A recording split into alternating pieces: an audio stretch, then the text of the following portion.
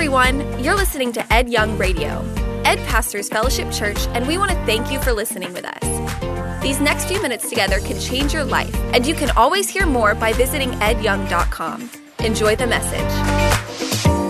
While I was doing research for this series, this is so classic, I got up at like 4 o'clock and I printed some stuff the night before on my printer. So I'm just sitting there, it's kind of a dimly lit room studying, and I thought, oh yeah, I need to get that research from Worldview. As I'm walking to the printer, it was only like 5 steps away, I could see the carpet and everything, but I didn't notice there were like 3 or 4 landmines that our dog had left, little presents, little landmines. I didn't see it. So I took the step and I'm like, something is weird in between my toes. And I did that at the same time I was taking the research out of the printer on Worldview. Cleaned myself up, stunk up the whole place, you can imagine. So I'm sitting there, finally, I'm back to studying, and the Holy Spirit whispered to me, Ed, tell people that. Because when it comes to Worldview, a lot of us, if we were honest, are stepping in it.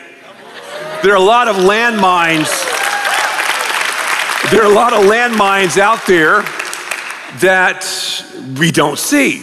We're just not really looking, and we have blind spots.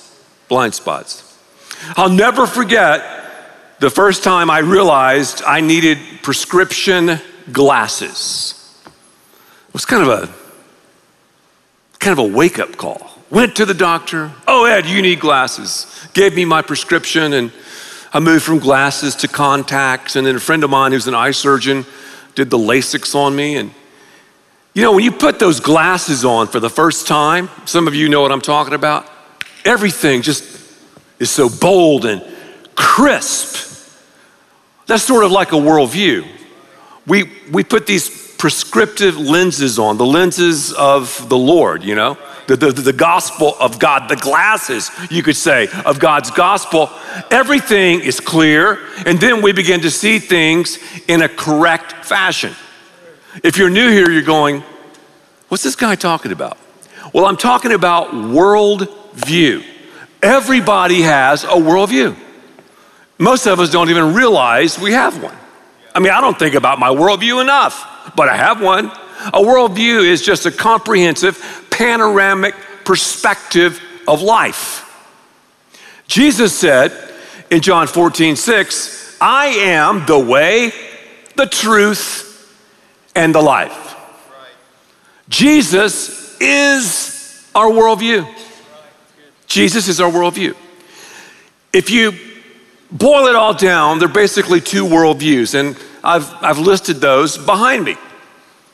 You've got the secular worldview, which is a worldview where man is at the center, and we can see that if we start here, just our culture, what's happening.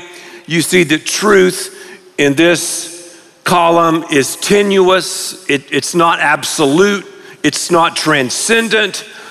The emotions are foundational. In this worldview, it's almost like a emotional worldview. That's sort of how you could describe it. And then, of course, the behavior is to glorify self. It's about me, because if I'm on the throne of my life, if I'm sitting in the Oval Office of my life, then it's about me, what makes me look good, what gives me pleasure, and me.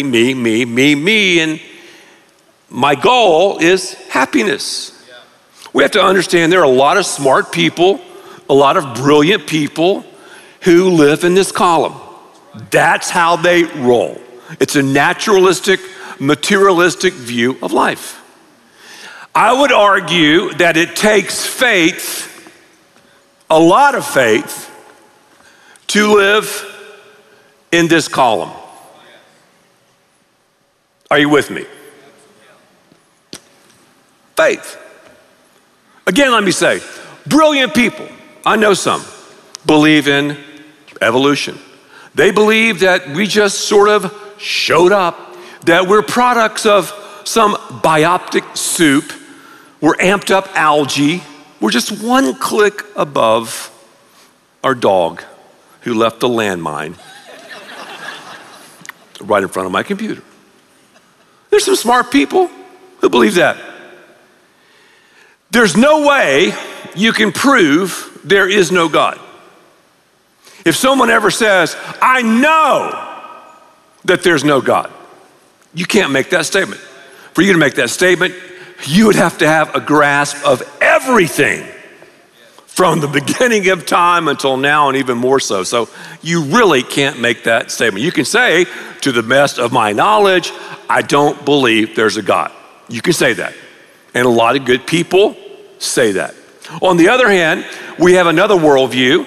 This is sort of how we do life. That's a God-centric, biblically based worldview. That too takes faith. And when I say faith, I'm not talking about blind faith, but I am talking about faith. The Bible says the just shall live by faith. We have biblical thoughts. We take every thought and take it captive. We believe in this column that truth is transcendent. In other words, truth is outside of us. Man does not set the rules and the laws. God does. God's in charge. God made everything. So it's transcendent, a byproduct of thought, truth, and emotion that's both biblical. Transcendent is the proper amount of feelings and the right emotions that emerge from truth. And our behavior, of course, is to glorify God, which means to reflect Him in everything we do, say, touch, and feel, to make His name great. And finally, the results. They're not happiness. No, they're not happiness-driven. Holiness. And the word holiness comes from a word that means wholeness. We're set apart. That's what God has in store for all of our lives. Does that make sense? Just nod your head. It takes faith in both columns. Faith. Well, I have these thoughts, and I put the thoughts through the filter of truth, emotion, behavior, and results, and that's just how I roll. The Bible says in the book of Romans chapter 12, it says in verse 1, I urge you, brothers and sisters, in view of God's mercy, to offer your bodies as a living sacrifice.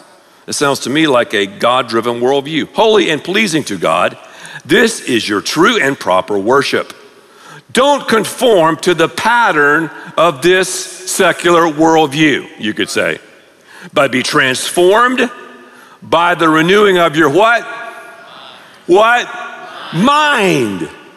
Then you'll be able to test, I love this, and approve, because that's what a worldview does. We're going to see this today, what God's will is. I always call it His GPP, His good, pleasing, and perfect will. That's what the Bible tells us. The Bible says there is a wonderful worldview out there God has in store for every single person here. He's made us as human beings, and we think we're made in His image. We can choose, we can have rational thought. God wants us to go through all of these exercises. He does not want us to check our brains at the door like we check, our coat at some restaurant if it's really cold outside. He wants us to think. The Bible can stand up to our scrutiny. As we look in this column, we know that God has revealed Himself to us through general revelation.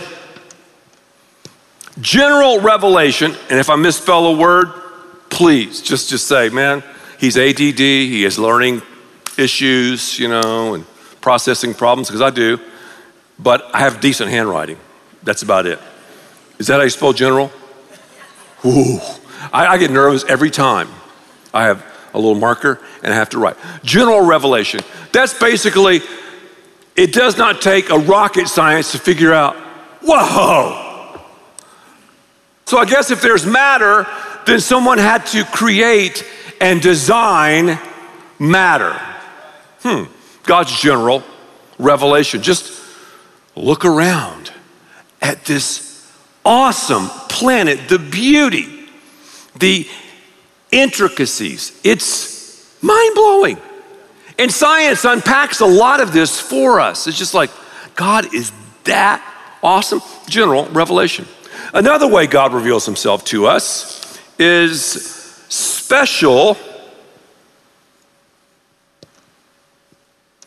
revelation. Did I spell special right? Ooh, special revelation.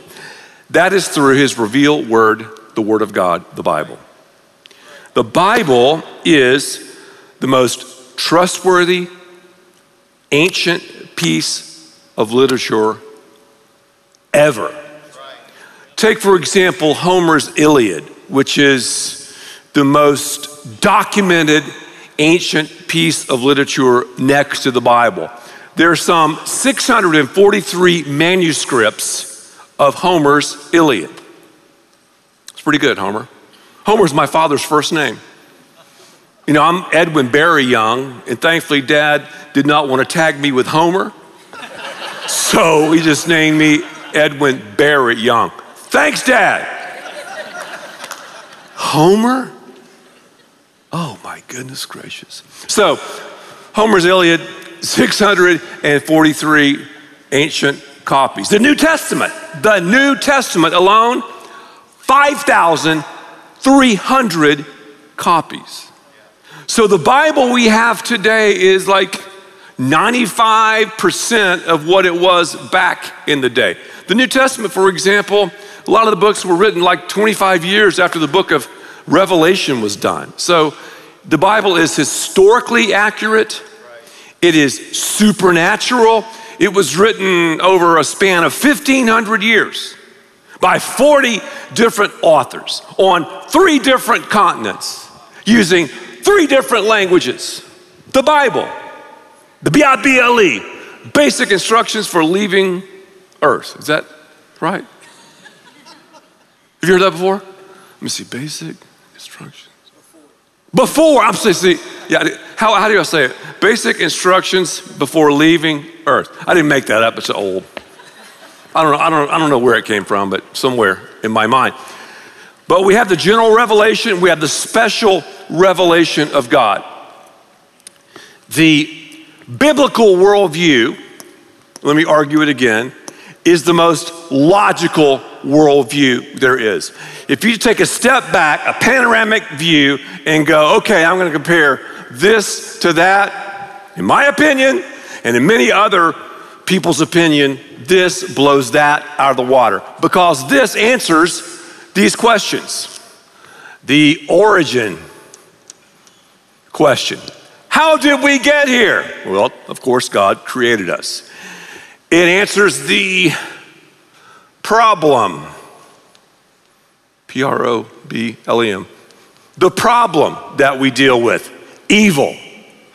When I was flying out of Washington, D.C. a couple of days ago, I had a cool thing happen. I got invited to the White House, Lisa and I did, and I'd never been before, and as a special guest and everything, and it was really fun, and it's amazing. I just posted, and all the hate you get just for saying that. That's a whole nother message. Anyway,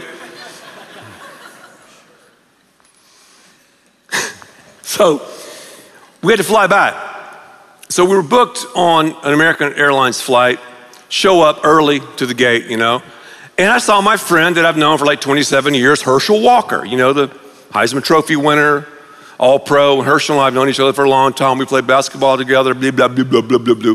So we're talking and, you know, whatever. And he asked me a question. He goes, Ed, I'm getting ready to do something. And he named this entertainer that everyone in here would know. He said, where do you think he is spiritually? I want your advice. I go, Herschel, What you're asking me is a worldview question. Isn't that amazing?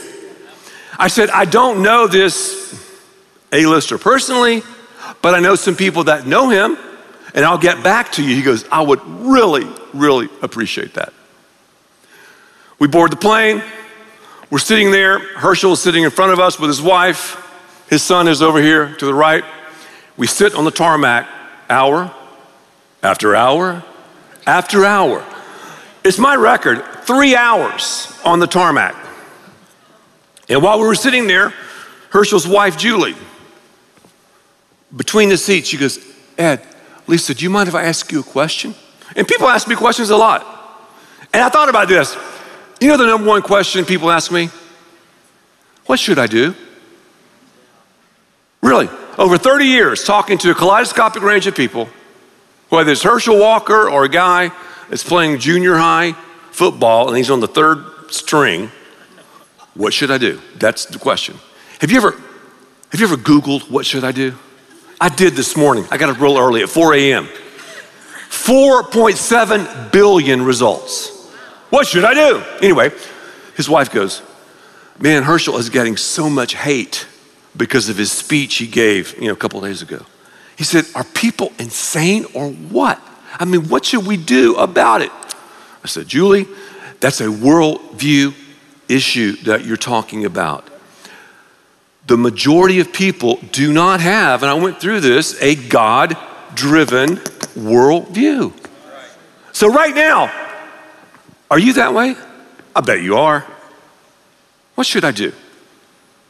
I know some of you are going like, man, with this situation economically, Ed, what should I do? I got laid off, what should I do?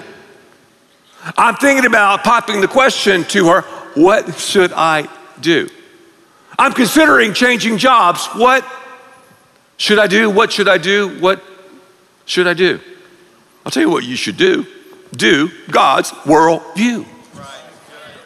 Take your thoughts and allow the filter to work. I saw this thing a couple weeks ago called the life straw. Have you seen one of these things? If you're some big adventure, some outdoorsman, you carry a life straw with you.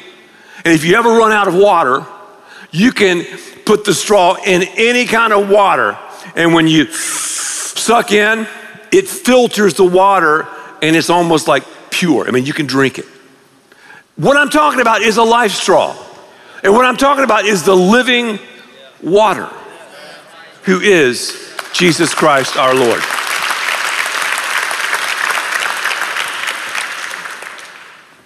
You can go back and get into all of these panels that I talked about, the 5 panels: thought, truth, emotion, behavior, results. I've exhausted those for the most part.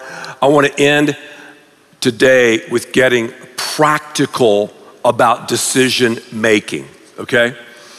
Because I know I've been throwing out a lot of numbers, but we make an average of 35,000 decisions a day. Some are good, some are bad. They all have consequences.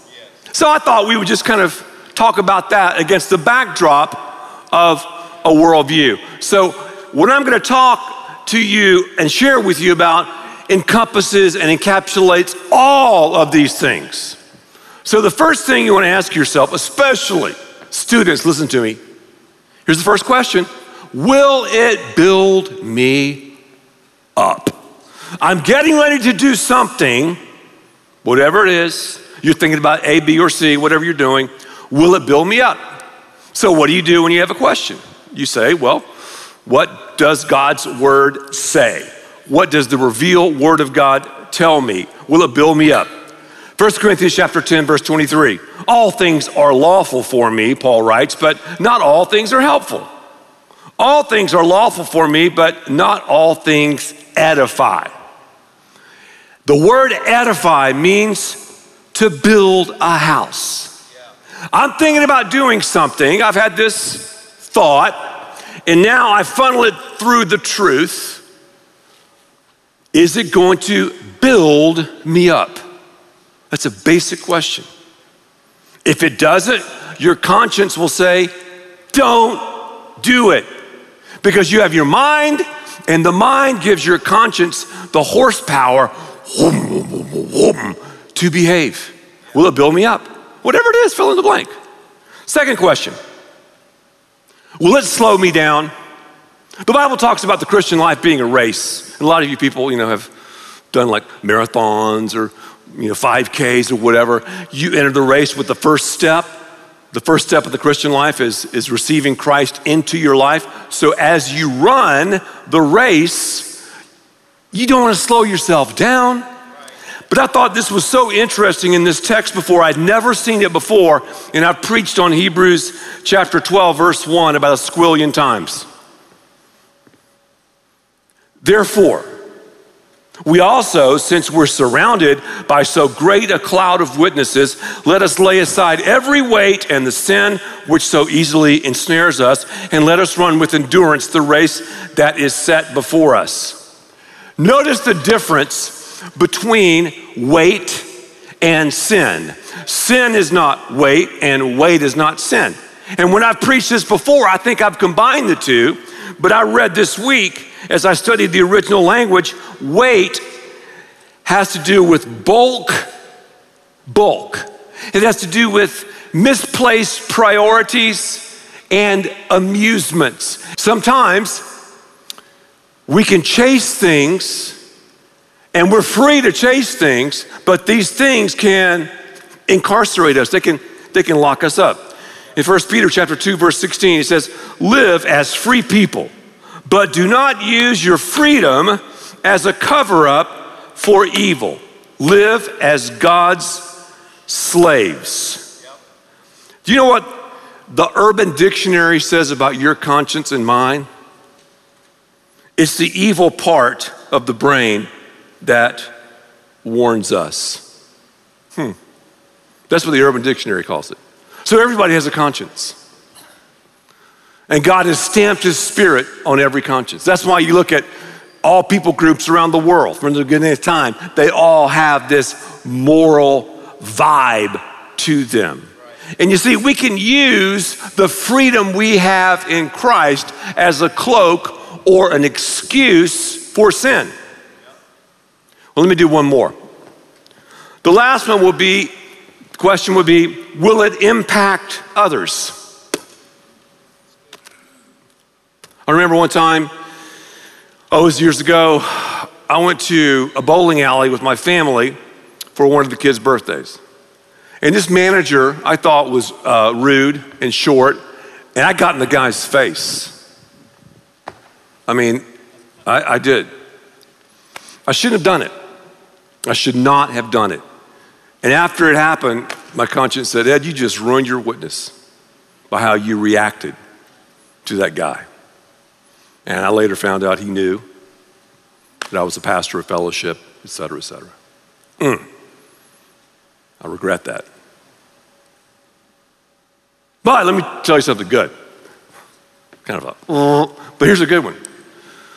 One time someone gave me tickets to a professional basketball game.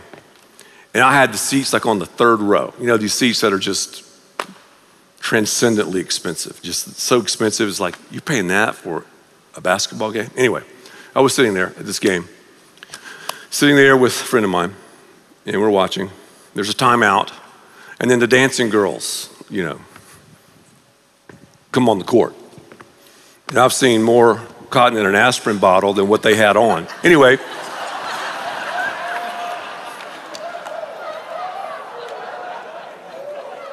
all you could see, I'm just gonna be frank here, were breasts and buttocks. Well, I just turned away. I just looked at my friend and started talking to him. After the game, I was leaving. A guy from Fellowship Church came up to me. He said, I want to tell you something. I always wondered if you really lived the life. But when those girls came out, I wanted to see if you were going to check them out. And you didn't. Boom. Influence. Now, I'm not saying I'm perfect every time and stuff like that. No. We all deal with greed and anger and lust. I know that. I'm just saying to you, that is the power. That's the power of the example. So whatever you do, whatever I do, we should do it for the glory of God.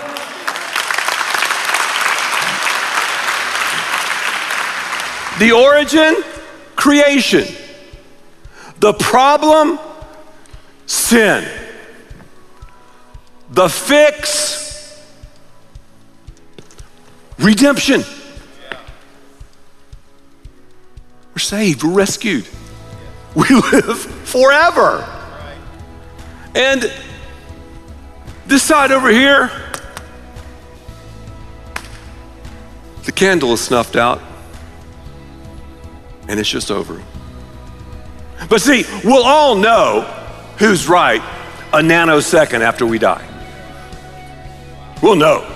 But I'm telling you, I'm arguing God's case. And I pray by faith that you live out this wonderful, amazing, earth-shattering, life-altering world view. Thank you for listening, and thanks to all who give so generously to this ministry. It's because of you that we can continue this show and equip people with the hope of heaven. You can click the link in the description to support the show or visit edyoung.com. There you can also be resourced with bonus content for free, including a daily devotional. We also encourage you to share the message today with those around you. Thank you again for listening. God bless.